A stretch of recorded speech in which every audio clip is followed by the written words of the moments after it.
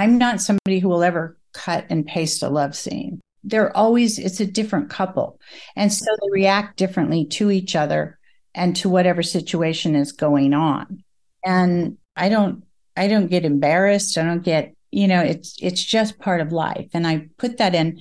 And part of the reason for that, and I know this is going to sound crazy, but so many girls that had these terrible things happen to them would be very promiscuous, but they never felt anything.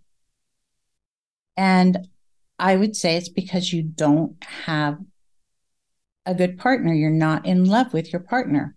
He's not doing anything for you. So I wanted them to know what good sex was. And writers should realize that the words they put down touch people. And you don't know who you're going to touch, and you don't know what you say is going to do, what it's going to do to somebody. That was the voice of Christine Feehan, paranormal author extraordinaire, author of over 100 books, and just a superstar of the genre, and has been for decades. Her first book, Dark Prince, came out in 1999, right at the very beginning of the paranormal boom that we talk about. So we talk to Christine about her life, how she came to romance, how she came to writing paranormals, and how she continues to write in this subgenre that, we all love and wish there was more of. Welcome to Fated Mates, everyone. I'm Jennifer Prokop, a romance reader and editor. And I'm Sarah McLean. I read romance novels and I write them. And without further ado, here's our conversation with Christine Feehan. Perfect. So thank you so much, Christine, for joining us. We're very excited, in large part because it feels like you really came to romance in an interesting time and place and way. And so I wonder if you could talk a little bit about how you found romance as a reader and then again as a writer, or was it simultaneous? Actually, it wasn't simultaneous at all. I started reading when I was very, very young, at a very young age, and started writing when I was very young. The minute I could put sentences together, I started making up stories, and I would write them down the minute I could, when I could put sentences together. And I think the first time I ever read a romance, I found these old books by Gene Stratton Porter, The Harvester and Freckles and, those. And I realized, there was kind of this romance thing going. And I found it, really intriguing. I was probably 10 or even younger. I read books way over my head. And us too. Yeah. One of us. And, then I started looking for anything I could read that might have some sort of a connection between a girl and a guy, because I wanted a happy ending, or a happy anything involved in it. And so that sort of started me down that path of looking for, something happy in the book all the time. So that was sort of my intro to romance. And I found Louisa May Alcott, of course, and read everything that she wrote. And I would read that to my grandmother whenever she was ill. I would sit and read to her. And then later, different ones that kind of inspired me for different reasons. Actually, Born Identity. I liked the fact that they worked together. They were equal partners. People, I think, mostly saw the movie. They didn't really read that book the way it should have been read. But without her, he wouldn't have made it. She really was his equal partner in that book. And I loved that. I really read that a couple of times to see how he made that happen. And I really liked that. That was one of them. That doesn't surprise me at all that the Bourne Identity is a text for you. I mean, it makes perfect sense now as a Feehan reader. So yeah. And then one that really made an impact on me, probably that opened up the whole paranormal world for me, and I read it very early on, was Gift of Fire and Gift of Gold by Jane Ann Krentz. And I forget how old I was when I read that, but all of a sudden it was like it opened this whole world to me. And I thought, this is really what I want to write. Plus, I realized that my hero could be flawed, and my villain could. I really liked that the villain was rounded out so much. And so I started studying villains to, figure them out. Like, how did they write these villains, and how did they become, you liked them and you didn't like, there were good things about them as well as bad things. How did they get to be who they were? So I think they all had such an impact on me. One of the biggest impacts on me for all of my writing was Sherlock Holmes. I read Sherlock Holmes so many times that I literally could quote pages of Sherlock Holmes, of his work. And then another writer was Laurie R. King, The Beekeeper's Apprentice. I thought that was such a fabulous take on what she did. You would never expect her to put that heroine with him, and how she managed to make that work. That was an interesting pairing for me. So at what point during this kind of reading, you've been an avid reader forever, did you start thinking, I think I can maybe do this? I never did. I always wrote. I had hundreds of manuscripts under my bed. Like I'd write them and throw them. Like I just wrote all the time. It was sort of a compulsion for me. Mm-hmm. I could not write. I had to write. I had so many stories in my head. I did not think about publishing them. Other people had movie stars and rock stars that they would scream and yell and, oh my God, they're so wonderful. No, for me, it was writers. And so I never looked at myself and thought I could ever be a writer like they could be, because I kind of worshiped those writers. They were amazing. My first job was in a library, and I would just read every book that I could in that library. Living the dream. Well, it's the other thing that's interesting, though, about like that kind of list of books you named is, I think one of the hallmarks of your style is an interest in like the paranormal, but not necessarily, even though you're, the Carpathian series is very much about like vampires, but about like Jane Ann Krentz, actually, right? Like telepathy and what the brain is capable of. So has that also always been interesting to you? Absolutely. I research so much. And my belief really is, even with vampires, if you look at every society all over the world, you look at what their beliefs are, going back hundreds of years, and all of them have something like that in their background. And where does it come from?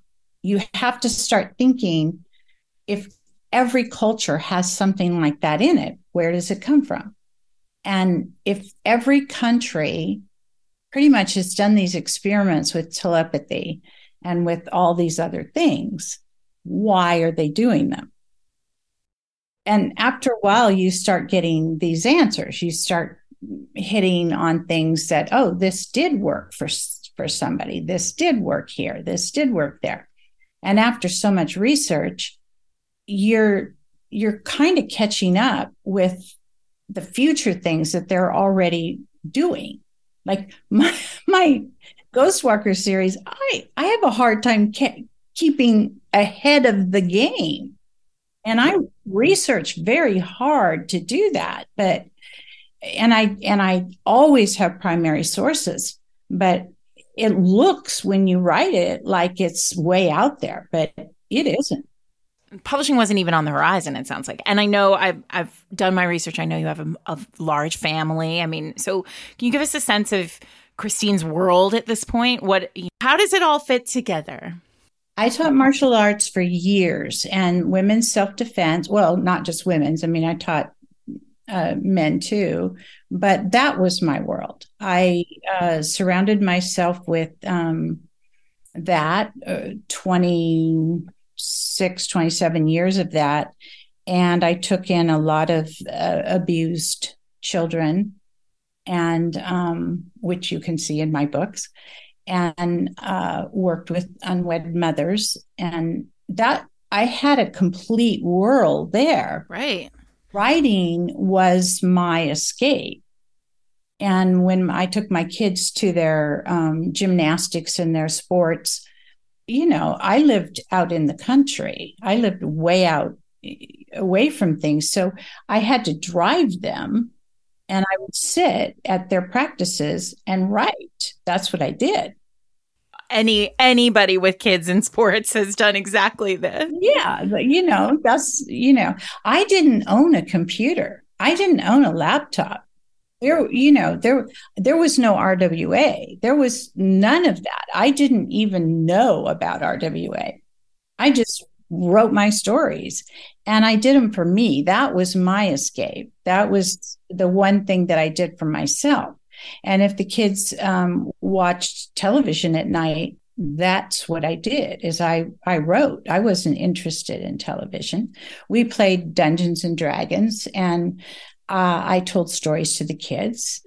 That was our pastime and our fun together. So at what point did it become, how did it happen? I mean, how did you become Christine Feehan, published author? The thing was that there came a time when I became very ill, and my doctor said to me, "You cannot do martial arts anymore." And unfortunately, children want food. They do. Convinced them, generally, especially the boys, that they did not need to eat. And the girls still wanted clothes. So I had to find a way to feed them and to keep clothes on their back and to pay the bills. And I was working a couple of jobs, but it was minimum wage. And I was like, okay, this is not going to work. And my girlfriend said to me, "Send one of your books in." And I said, it doesn't work like that. And one, it was kind of terrifying. I didn't think I really wanted to send, the thought of giving away one of my stories was not a good idea to me. And I also told her they aren't taking anything with vampires in it. And at that point, I had been writing, my Carpathian stories. That's so true, right? A paranormal was unsellable, we were told, right? In the 90s. And so I guess I have two questions. One is, was it just that you thought, I'm writing vampires and I'm not reading vampires? There are no vampires to be read. There was Anne Rice and now there is no one else. Or did somebody tell you, oh, you can't sell vampires? Yes, I was told that. My friend, a girlfriend of mine, was writing to sell, and she went to this. She wanted to go to this thing in San Francisco that later I found out was an RWA. Sure. Oh, okay. Which I didn't know, and she didn't want to go alone, so she asked me to go with her, and I said sure. So, and there were all these people in there, and I was a little embarrassed because they would say things like, well, I've been working on my office for 4 months. No book. Mm-hmm. And then somebody else, I've been working on my book for 14 years. And I've been working on my book for, I don't know how many, God, this is the entire experience of RWA, honestly. And this went on and on. And then they get to me and I'm like, I don't know. I have 300 manuscripts under my bed. What do you say? And woman who was kind of running the whole thing, later she came up to me and she's like, you need an agent. Yeah, right. And I at that time was not interested in selling, and I told her that. And I said, well, the latest thing I'm writing, or she asked me what I was writing, and I said romance, and I said, but they have vampires in them. And she goes, oh, those aren't selling. You can't get an editor to even look at them.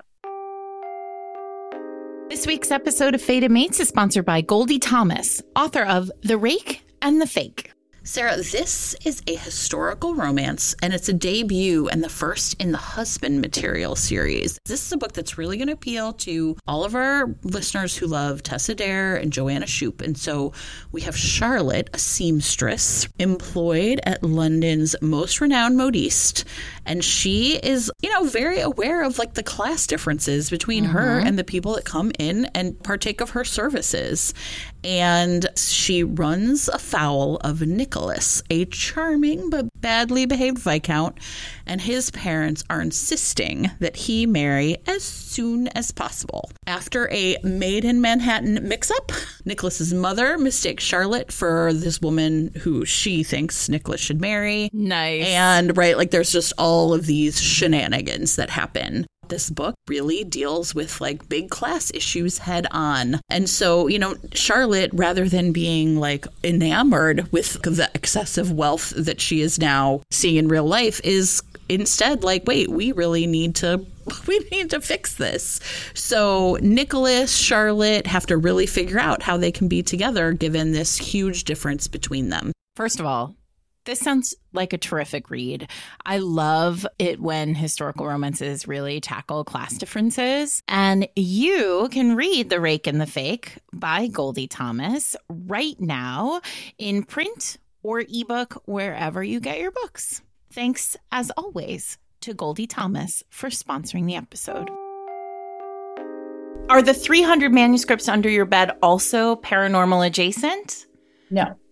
Okay. They weren't at that time, no. So how did we get to Dark Prince? Well, at that time, I had quite a few children. My oldest son was in the Navy, and he came home to visit. I had 2 daughters who were pregnant, and he was helping out to building a little apartment for one of them. And he came home. He was with a friend, and he came home for lunch. He had a motorcycle. And I made him lunch, and we were laughing and talking. And he went out the door, and I said, did you put on sunscreen? And he said, oh, Mom, you're going to be saying that to me when I'm 90. And I laughed and said, you bet I will. And he walked out the door, and 5 minutes later, maybe it was 5 minutes later, no more than that, the phone rang, and my future son-in-law gets his call. He was on, for if there was an accident. And his brother called him and said, we've got a call. I'm coming to pick you up. And then the neighbor called me and said, I think your son was hit. And I said, that's impossible. But it was him. And he didn't make it. And one of my daughters both of them were due. And there was a birthday party I'd been planning the next day for my youngest child, and a wedding I was planning. And it's a very interesting thing when you lose a child. And this is for any trauma that people suffer. Life goes on all around you. It just keeps going. There's no way to stop it. You can't put the brakes on. And I had to keep planning a wedding. I had to keep, 2 girls were giving birth. I had a very small child who expected to have a birthday, and I didn't feel anything. I couldn't remember people talking to me, conversations. And it lasted forever. Like, it went on forever.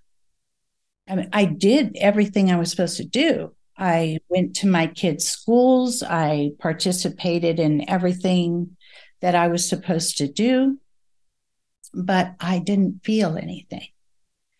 And it went on for so long, and I thought, I have to find a way back. And we always played Dungeons and Dragons together. And I always talked to him about vampires, made up stories. And one of the things we talked about was, why would somebody want to give up your soul? And the more I thought about it, the more I thought, if you have no feelings, if you can't feel anything and nothing can touch you, and I honestly felt like I couldn't see in color anymore. Everything felt so dull. And I thought, I have to find a way back to the people I love. And that's when I started writing Dark Prince. And I started coming up with this idea that these men had to find that person that could make them feel again and see in color again. And that was my way back to, you never get over it. There's no way to get over it. But, I've spoken to many, many people who've had many losses or had much trauma, and everybody has their own way of dealing with it. And that was mine. We shared something. It was Calvert's and I, we shared that. And my youngest son, he's not my youngest, but Brian, he always played Dungeon Masters with it, Dragon. Anyway, he played with us, and we would talk a lot about it together. And eventually it really helped me.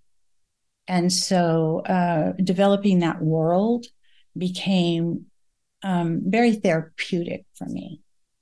And so that's how that world came about. And it's surprising when people read it, some people have that, it has that same effect on them. They get that same, they feel that same way, which I find interesting that some people get it that have suffered loss, where other people have no idea, Yeah, but I imagine when a book comes like that and from such a place, it's impossible to imagine, first of all, it's all packed in there, because when you write, that's how it goes, right? Whatever you're living is in there. But also I'm so moved by this story because the Carpathians that series is never ending, right? It's 38 books now. Right. And so do you feel like you're going back every time you go back to them, that you're going back to a similar place, a sort of, you're mining that same love, that same world?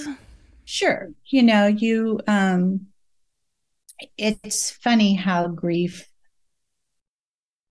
will hit you at times, where you just, it comes out of nowhere. I mean, it's been a long time for my son. I've lost a granddaughter. I've lost a grandson. And all of that is, very difficult. you try very hard to, I don't know how to explain it, keep going as the world keeps going. But anybody who's lost, parents, anybody, you at times it just suddenly comes out of nowhere, and you don't know when it's going to happen. But when I write, I can feel that connection, especially in the Carpathian world with Calvert. It makes me feel very close to him again.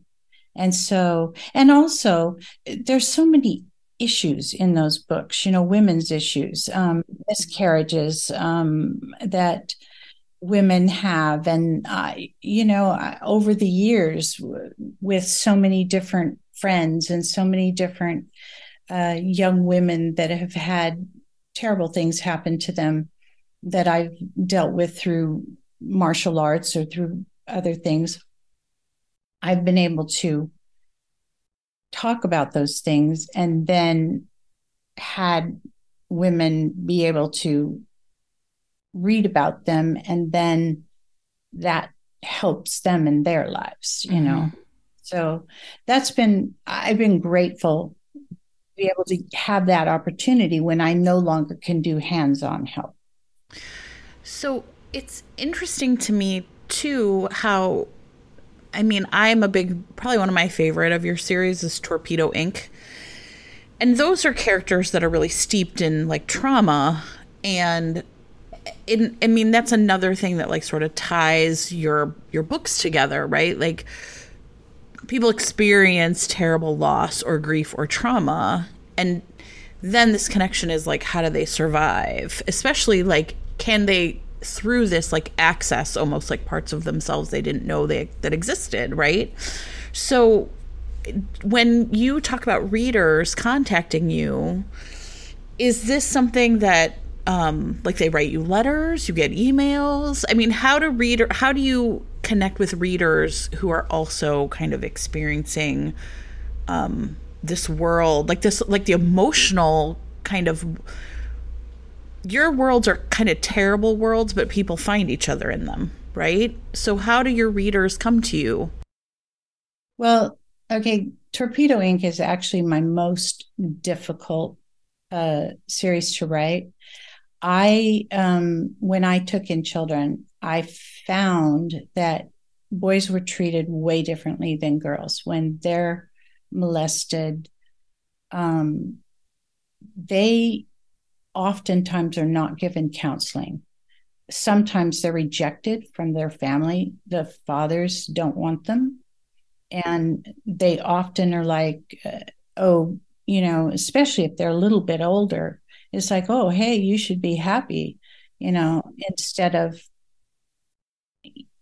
it's traumatizing for them, but nobody wants to even talk about it with a boy. And so I promised myself that someday I was going to address that issue. And I didn't honestly realize when I started looking at files what I was really getting myself into, because you have to talk with professionals, and you're looking at some file and you're reading this horrible thing that you don't even want to look at anymore. And then you talk to a professional and you say, all right, this happened to them. What's going to happen to them as an adult? And he's like, oh, he's not going to be normal. His sexual life is not going to be normal. So now you're going to have to write about this and try to find a happy ending for him. Because to me, that's, I want to make whoever's had anything close to that experience feel hope. That's what you're trying to do, is say, there's hope for you. Don't give up. And most of the time I get letters. There's been a few times when somebody has come personally to me. When I'm at a convention or something, they've asked to meet with me, and I've talked to them. Most of the time it's a letter. And 99% of the time, it will start out, please continue to read this, but I was going to kill myself. And then I read this book. And oftentimes, especially Torpedo Ink, I think, I can't write another one of these. I just can't do it.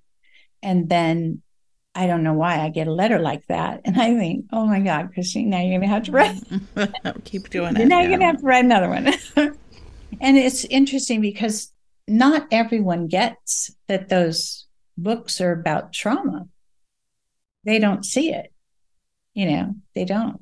And that's always interesting to me, that not everyone gets what the book is actually about. I try to put on there, to be careful about reading it. There's triggers for people, but people sometimes just don't see that, One of the things that I keep coming back to as you're talking is Jen and I talk a lot on the podcast about how we bemoan the sort of the way paranormal has faded over the last decade. And one of the reasons why is because it feels like there seems to be so much more anger and confusion and frustration and, all the things that are happening in the world right now. Paranormal in so many ways makes us look at those traumatic or those, dangerous or angry or wicked things and face them, right? You said, this is about hope, and we always talk about romance as the literature of hope. Like, that is the promise.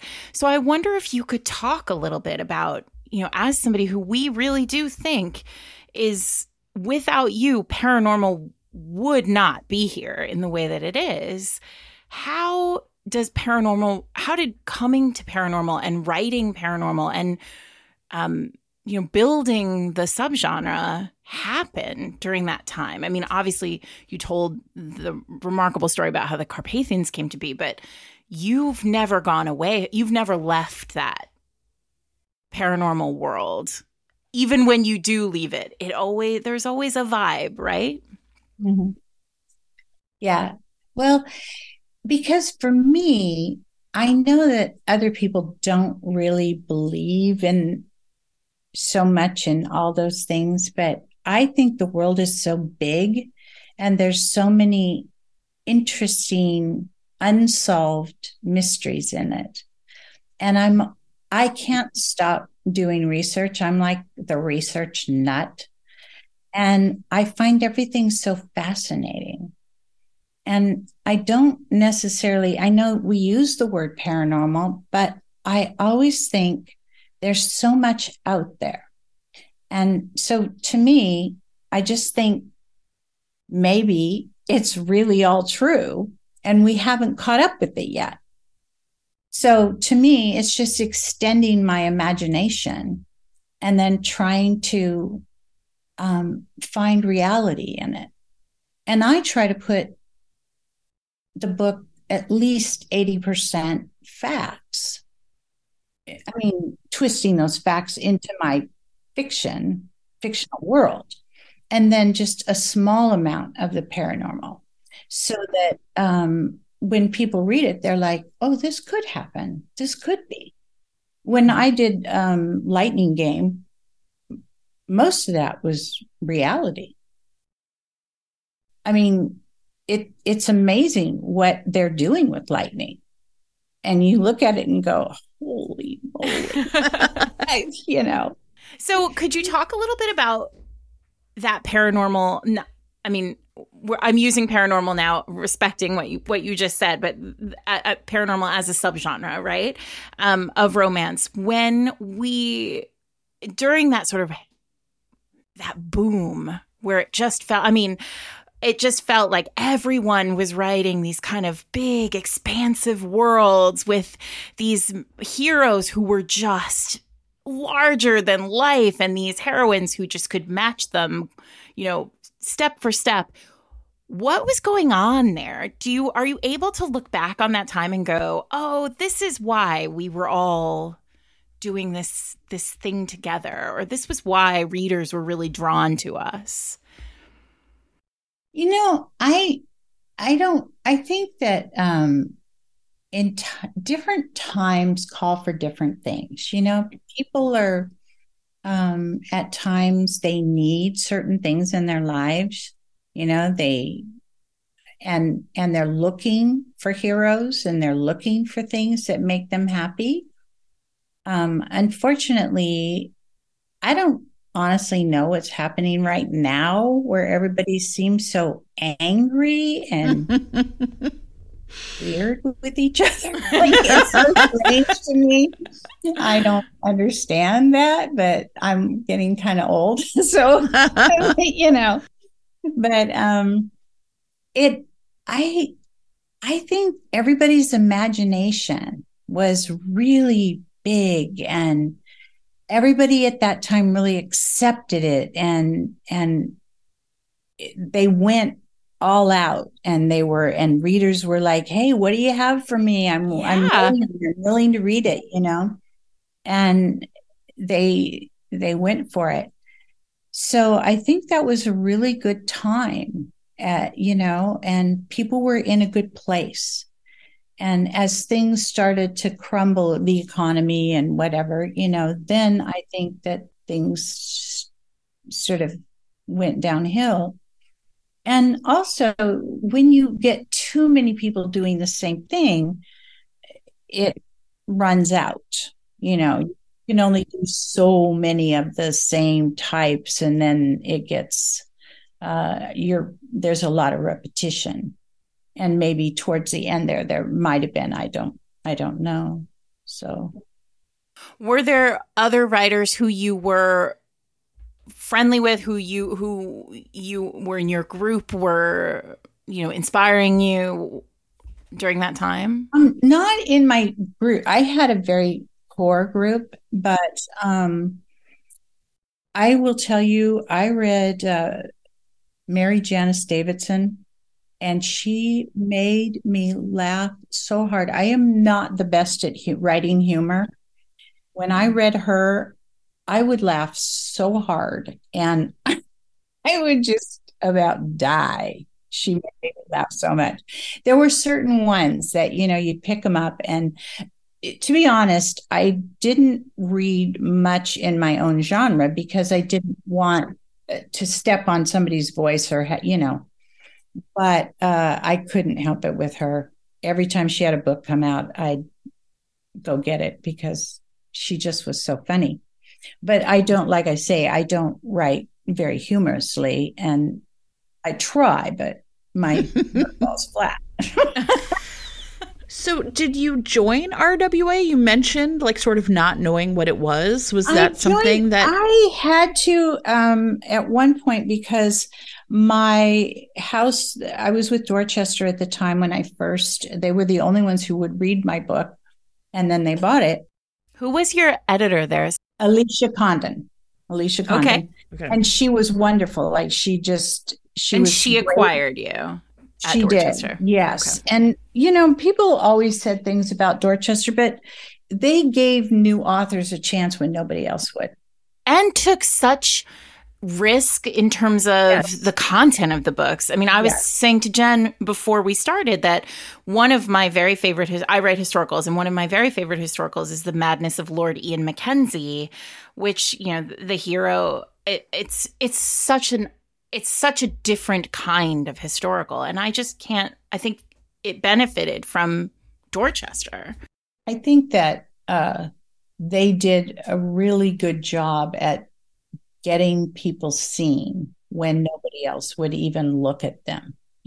Not one other house would have, well, they wouldn't. Sure. Vampires, right? Right. They wouldn't look at it. And she did, and she picked it up. So that was pretty amazing of her to do that.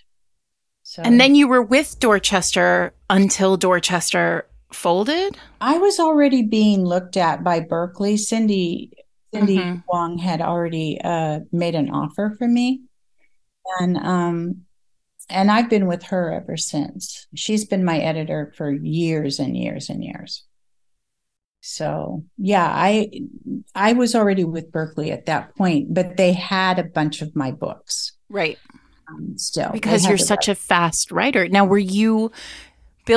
how was that working? Were you pulling things out from under the bed, or no? The bed manuscripts are still under the bed? No, because the ones under the bed were not polished and they weren't that good. I don't believe it, but okay. No, they were not that good. So, because you're so prolific as well, what is it?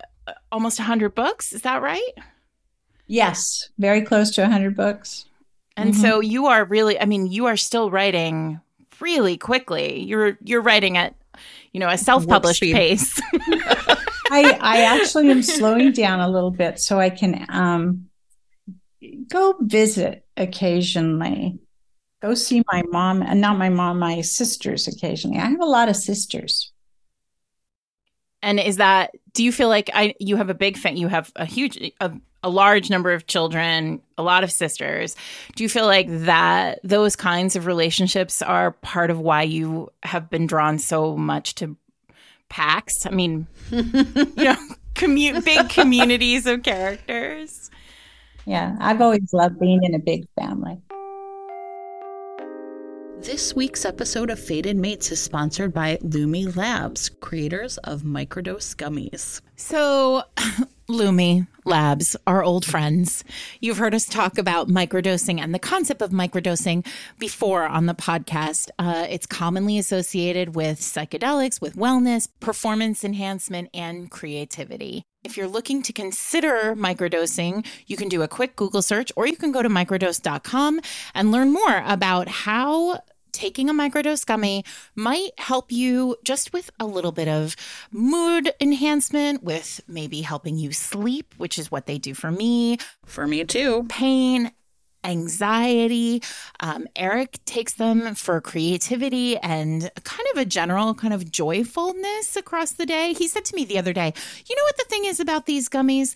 You take one and you just like an hour and a half later just feel like, I feel like I'm in a good mood. Yes. And listen, we all need that these days. If they didn't put me to sleep, they would definitely help me feel like I was in a good mood. Anyway, microdosing is available nationwide, and we have all tried these gummies, and we think you might enjoy them too if there's something you're interested in. So you can check out, go to microdose.com and use the code FATEDMATES to get 30% on your first order. They have all different kinds of flavors you can try. I'm a particular fan of cotton candy lately. I also like one that's like orange flavored. So you should try, check it out, give it a try. And thanks as always to Lumi Labs for sponsoring this week's episode. Another interesting hallmark of your career is that you have several, very long running series that you're essentially writing concurrently, right? And so this is unusual. A lot of people will start and finish a series, and you have a bunch that just are kind of continuing. So what's your process for kind of deciding what's next, keeping it all straight? That seems like a huge job. It's very strange. My brain, how it works. A character will come to me and say, I want my story told. And I can't write, I couldn't write 2 Carpathian stories in a row because I'd be bored with that world. So I write that story. And then while I'm writing that story, all of a sudden, another character from another world will jump into my head and start pushing at me. And I have to tell it to be quiet. It's not your turn yet. Wait till I'm finished. And then, then that one will, well, a lot of times now, because I'll have a contract and they'll want the stories in a certain order. Right. And so I had to train my brain to say, it's going to be like this. And if they mess up the order on me, it's actually difficult now. Yeah, I would because imagine. my brain would be like, we have to do it this way. I'm not going to get the titles right, but like the head of Torpedo Inc. was the, husband of the end of the series with all the sisters. Right, yeah. Mm-hmm. So did that, like when, kind of characters intersect in that way, is that like a surprise to you? Because I wasn't planning on publishing Torpedo Inc. I wasn't going to. And when I had that in there, Cindy said to me, do you have these other characters? This guy. And I said, well, yeah, but I don't think they're something that, I could publish because it's a pretty raw, edgy series. And she said, well, let me read it. And that's kind of how that ended up getting published. We've had several people on who are edited by Cindy, and it sounds like she is one of those editors who is willing to just, again, take the risk with you and trust you to move forward. She will take a risk. Yeah, she will. She's not amazing. She's pretty fearless, and she's not afraid. She'll be, and she's not, if I went to her and said, I'd like to publish this, and it's like out there, she would say, go ahead and write it. Let's take a look at it. Mm-hmm. Have there been other editors, publishers, I don't know, art directors? Oh, wait, can we talk about those early covers, first of all? Oh, yeah. So I'm so fascinated. But listen, I could talk about romance novel covers all day, every day. In fact, Jen will tell you I kind of do. But those early covers, so that first cover of Dark Prince is a clinch. It's like a historical clinch, presumably because no one knew what the heck to do with these books, right? Right. And then can you walk us through, are you able to sort of remember or recall how paranormal became, like how it started to look the way it did, why we moved away from those clinches? Well, there were funny things that happened with some of them. I love it. When it was Jacques' book, and they put him on the cover, and I said, well, this cover is fine, except that he had, or she had, red hair. It was a clinch cover. Mm-hmm. So they washed the cover red. Oh so my gosh, the whole cover. The whole cover. So he is like sunburned. Like I called him Lobster Boy after that. What book is this? It was Dark Desire. I'm looking it up right now. Yeah. So he literally has he's red. And so I think I know what this is. I did. I called him Lobster Boy. So every time anybody would refer to him, I would think in my head, I'd turn it around and he'd be Lobster Boy. Oh, no. And my girlfriend, one of my friends, she just loved him. She called him Pookie Face. Mm-hmm. And she'd be like, he's orange. Yeah. Yes, he is. I'm looking at it. Totally. We'll put it. Everybody look down at your podcast right now. We'll show it to you. Yeah, he's orange. Yeah. How funny. Yeah. And here's the other thing that happened with that book. This is just like a little, so it starts off with, there was blood, an ocean of it, a river of it running, or something, the first sentence. And I had worked on that first chapter a million ways, and he's insane. I mean, when he comes awake, he's totally insane. And if you don't know what happened to him, you would hate that guy because he's an ass, right? Mm-hmm, mm-hmm. So you have to start out with him and knowing what happened to him. And I think I wrote that first chapter 40 different ways. Well, when they got the book, they're like, we have to change this first chapter because they have to know that it's a romance and you can't start out this way. I'm like, no, I'm not changing it. How funny. I go, toss the book. We're not tossing the book. Amazing. No, but, and then when we first got on with you and you said, well, I don't know, am I a trailblazer? Christine. Here's why. this is how paranormals begin now, with the heroes in trauma. And Yes. then you just sort of ride the wave until you get to the kissing parts. Well, I finally just said, you know, that clinch cover, they're going to know it's a romance. Yeah. Yeah, right. Exactly. I think they'll know. Yeah. So at what point did it feel like, I mean, this is obviously a market thing, right? This is not this is like, you know, how the sausage is made a little. But when do the clinches, when does everybody realize, oh, paranormals need a different look? Is that just because it started to become so the market just You know, I became more really exciting? think when I moved over to Berkeley, I think that the marketing people at Berkeley kind of Figured that out. yeah, they were the ones for me, for my team, they were the ones who kind of said, okay, we're going to do this differently. Interesting enough, in Germany, my books, all of them, even the Ghost Walkers, all of them have bats on the cover. Okay, sure. It's a can of soup, right? I know. I'm mean, like, does Feehan like mean bat in German? I don't know. Maybe. That's funny. Who knows? Yeah.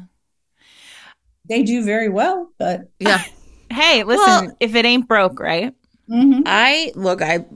You can tell I really love your books. But one of the things Sarah and I have talked about a lot is like, you know, romance comes and goes, right? Like the way that what's popular as a trope, what kind of subgenres are popular, right? What kinds of hero archetypes are popular? Like these things change over time. And right now, right, like kind of the romance hero has changed a lot. But I don't necessarily think that your romance heroes have changed a lot. So how do you, like, I don't know, like, do you feel the push of like market forces, or it doesn't matter, your readers are, you know? You know, I don't look at trends, and I don't look at that kind of thing at all. I have to go with whatever I'm passionate about, and I have to go with whatever character is in my head. And I just hope my readers love the story and love the characters. I write the best book that I can. I try every single book to improve and give a better story. And sometimes I succeed. I do my best. But there's no way that I can write a story to the market. It's not going to happen. And I know that, so I don't even try. Well, what's amazing is you've made a career out of arguably not writing to market, right? You wrote vampires before vampires were cool. You moved to shifters before everyone else moved to shifters, and it's amazing. The inspiration that you give writers is, you know, write your truth. Well, the series that I'm doing, I know it's a bad thing to call it the murder series. I really shouldn't. Not for me. Fine. I think that might be more to market than we'd like to admit, honestly. Well, I got into that one because one of my daughters does a lot of climbing. She used to live in Bishop, which is, you know, up in the Mammoth area near Yosemite. And she knows these women, and all of them have these incredible stories. And they all became friends, and they would go climbing together. And I would listen to their stories of how, you know, where they came from. And then they have these insane jobs. And I was thinking, wow, this is amazing. And one day they were telling me about this hike they'd gone on. And I thought, what a perfect place for a serial killer. Sure. And so then I'm like, okay, they were all going to go on a hike together and camping. And I said, okay, girls, I really want you to start looking around for a place where a serial killer might be like hanging out, ready to report back. It's totally fine. Mm-hmm. So after that, I started having the girls, every time they go someplace, do that for me. And the next thing I know, they're taking tasers with them. I was going to say they stop hiking. They're done with that now. Kind of ruined it for them. We're talking murder every time we go to the restaurants. So one of the questions that we often ask is what's the hallmark of a Christine Feehan romance? When a reader picks up a Christine Feehan novel, one of your nearly 100 of them, what do they know they're going to get? Well, for sure, they're going to get a happy ending. Absolutely sure they're going to get a happy ending. I write always about, I think, hope and about finding your own version of family. It doesn't matter what the setting is or what the trauma that has been it's about, or what I want to say genre, but of course it's romance, but it could be military, it could be suspense, it could be anything. But set in that, there has to be that hope and the finding of family, and that happy ending. That's what you're going to get. That's what you're going to find. And we didn't talk about this, but it's also going to be super sexy. Yeah. And I feel like we should sort of touch on this, because I do feel like, for me, those early Feehans were... And the late ones. No, I mean, for me, though, Sarah, like when I stumbled upon Christine Feehan in the bookstore, it felt like I'd never read anything like this before. And I wonder, can you talk a little bit about that? About, really like bringing sex to the genre in a lot of ways. I feel like there was not that it didn't exist before, but there's something about the Feehan sensuality that is different. Well, to me, the characters are really real. Mm-hmm. People have asked me that before. I'm not in the book at all. When I'm writing that book, it really is the characters. I don't plot out the book. So the characters are so real to me that I know everything about them from the time they were little. And so when they're moving through that story, it's all about them. And they're the ones that are having sex or not having sex or whatever's happening to them. And so I'm not somebody who will ever cut and paste a love scene. You're not going to get the same one, because they're always, it's a different couple. Mm-hmm. And so they react differently to each other and to whatever situation is going on. And I step back so far when I'm writing that I'm not there. And it's almost plays out like it's reality for them. Yeah. And so to me, it's just part of life. I don't get embarrassed. I don't get, it's just part of life. And I put that in. And part of the reason for that, and I know this is going to sound crazy, but so many girls that had these terrible things happen to them would be very promiscuous, but they never felt anything. And I would say it's because you don't have a good partner. You're not in love with your partner. He's not doing anything for you. So I wanted them to know what good sex was. And if you have a book that you can read when no one's around and you can see what good sex is, then it's when you have a partner, and I can tell you, this is another thing, I get lots of letters. Oh, interesting. Yeah. Mm-hmm. And I believe that.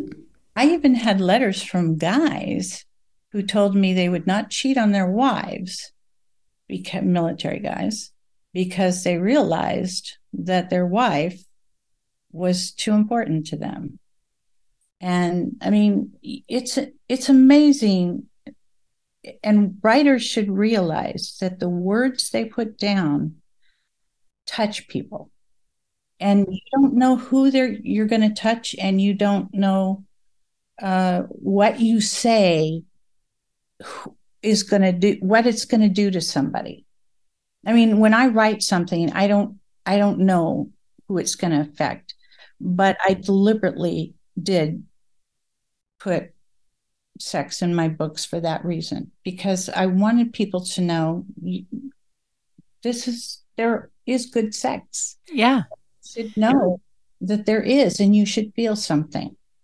And I love the way you talk about it as you're so distant from the book itself. You're just writing the book, and I think that's really what a Feehan, that's why it feels so different as a reader, or it did, in those early books. They felt transcendent because they did feel intense and passionate in that way, that sort of private way.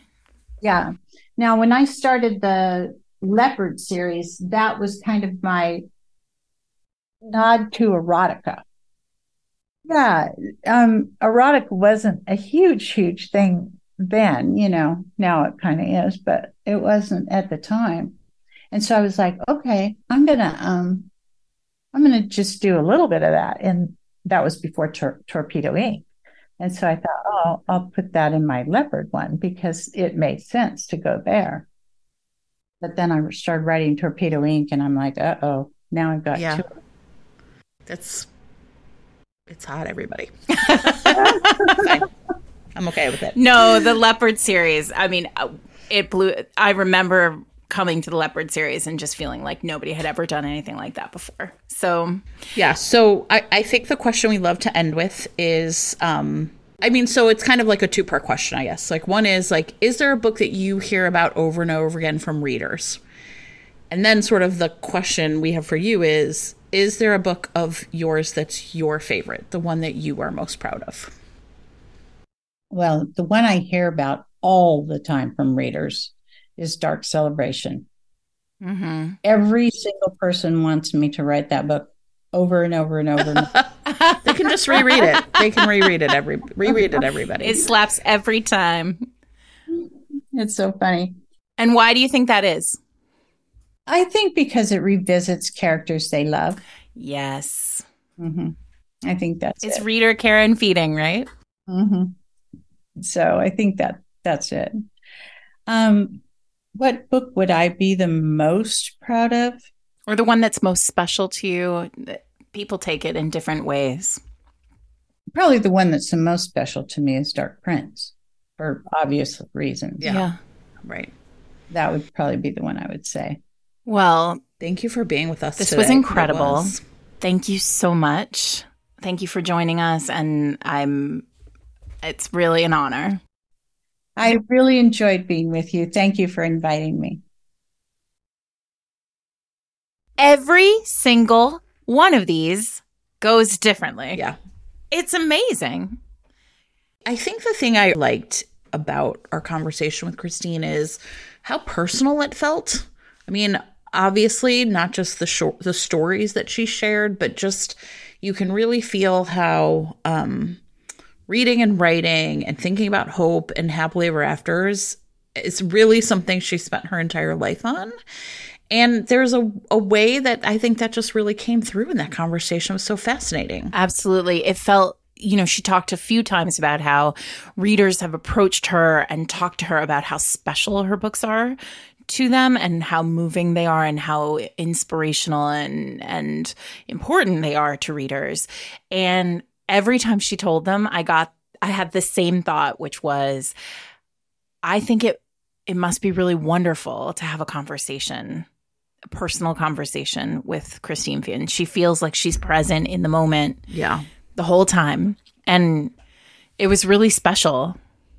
I get very distracted by people. I feel like even in my classroom, I'm kind of constantly doing 800 things at once, but you really feel that she probably is such a great mom and a grandma. You know what I Oh mean? my Like the gosh. attention that she really gives and the way that she talks about. I'm fascinated too by people who say, like, I am a writer. I've always been a writer. I love writing. There's 300 books under the bed. A compulsive writer. I love that. The sort of, I would have written with or without publishing. I loved that story about how she got dragged up to an RWA meeting and everybody was like, well, I've been working on the same thing for a while. And she's like, I have 300 books, but I never intended to do this. I also think that goes hand in hand then with like not really worrying about, you know, quote unquote, the market. Right. So when you are writing in that way and you've had success writing in that way and you've had readers respond to you in that way, then I think it's really powerful to see someone stay the course. I feel like if you are out there right now and you are looking at a manuscript and you think it won't sell, because of the market, hearing Christine talk is just must be so important and inspirational for you, because we've talked to people like Jane Ann Krentz. I loved that she mentioned Jane. We've talked about Jane, you know, when we talked to Jane, when we talked to J.R. Ward, we've heard the story of people who change genres because, you know, as J.R. Ward puts it, they were fired, right? Or, you know, it just wasn't selling, so they pivoted. And we've talked so much about how writers have to be nimble to thrive in the genre. And I think what's fascinating is that Christine is nimble and she is full of ideas and shifting, you know, and changing, but she stays really true to her brand and to her point of view. And I think that's a really valuable thing to hold on to right now, especially as we see romance really grappling with those big questions about what comes next and have we oversaturated and these kind of big, you know, issues. We didn't have a chance to ask her. She has like re-released some of her romances. We meant to ask. I know, as like sort of distracted. Authors' cuts, right? Is with the rise of self-publishing, I think there's a way in which there's always a market for something, right? There's always a small dedicated group of readers who are looking for whatever it is you're selling. It's traditional publishing that has, you know, that it can't quite have that leeway to just be like, yes. And so it's really interesting to hear her talk about that Dorchester imprint taking a chance on her and what the difference that made. And, you know, it's funny because that is not a name. I mean, Dorchester, I feel like, is not a name I've even ever heard spoken about before in romance. I mean, it's really fascinating because I hadn't thought of Dorchester until we were prepping. I was doing research. We were prepping for this episode. You guys, these are the only episodes we actually prep for. We do actually do research before we talk to these people because we're trying to, you know, get them to think we're intelligent. And so then we know what we're doing. So, but no, I mean, Dorchester, and now, of course, I want to go back and look a little more at Dorchester, but it was, I was thinking about our conversation with Radcliffe when we were talking about, you know, how these small presses were really the places where big adventures were happening in romance. And obviously for Radcliffe, and for E.E. Ottoman, these things that was a different kind of thing, right? Like that was happening because queer presses had to publish queer books because traditional publishers weren't doing that. But paranormal, you know, I think about those digital only presses, again, those kind of Alora's Cave and Sam Hain and those places that were taking big risks. And so it doesn't surprise me that like one of the mothers of paranormal came up through a place that doesn't exist anymore. This is something I don't know that I've ever heard any author explicitly state as clearly, which is when you write from a place, right? When she told that, I mean, heartbreaking story of her son's death, right? That somehow there are some readers who can like plug into that and see, right? Like see kind of see themselves in that too. And I think that's one of the things, we talk so much about romance being about the genre of hope, about feelings, right? Romance is about feelings, but it's our feelings as readers too. Yep. Right? And I think that this is something that I was really impressed at how clear-eyed it felt like she was about that relationship, right? Like if I'm writing from this place, it's going to find the readers in that place. And I also think there is talk about a fearlessness in terms of character and, theme, because she really does write about trauma. And, maybe we'll put in the show notes a link to the discussion that Jen and Adriana Herrera have had about writing trauma and how, romance and trauma kind of do go hand in hand a lot. But it's interesting because I think writing trauma is a thing that we are talking about a lot in the industry without talking about it, really having conversations about how you put these things on the page so that characters and writers and readers can see it in a raw way. I think she even used that word, like raw. And these books are not for the faint of heart. They are rough reads. And she is writing into that space in a way that I think a lot of us are afraid to do. And I think it's because she clearly has seen it. She's faced it. And that's really, I loved every minute of that conversation. Romance gives me so much. But when I kind of interact with someone who has the same root causes, and I've talked about this before, like I started reading romance after my parents got divorced. The pain of that was the only thing that made me feel like hope and better was reading romance. Like that there are people out here who have also gone through painful things and they find a way to love each other. And so it really is interesting, I think, for me, when you talk to someone who, I don't know, like, right, like talk about the branches of the romance tree. It feels like we were planted in the same ground. Yeah. Right? Yeah. Gosh. That was a very cool conversation. I mean, I should have expected it to be, but a lot of our Trailblazers were really pushing for like, tell us the story of publishing, tell us your story through that journey. And that's not what her story was about. And I loved hearing it. It was amazing. I'm so inspired every time.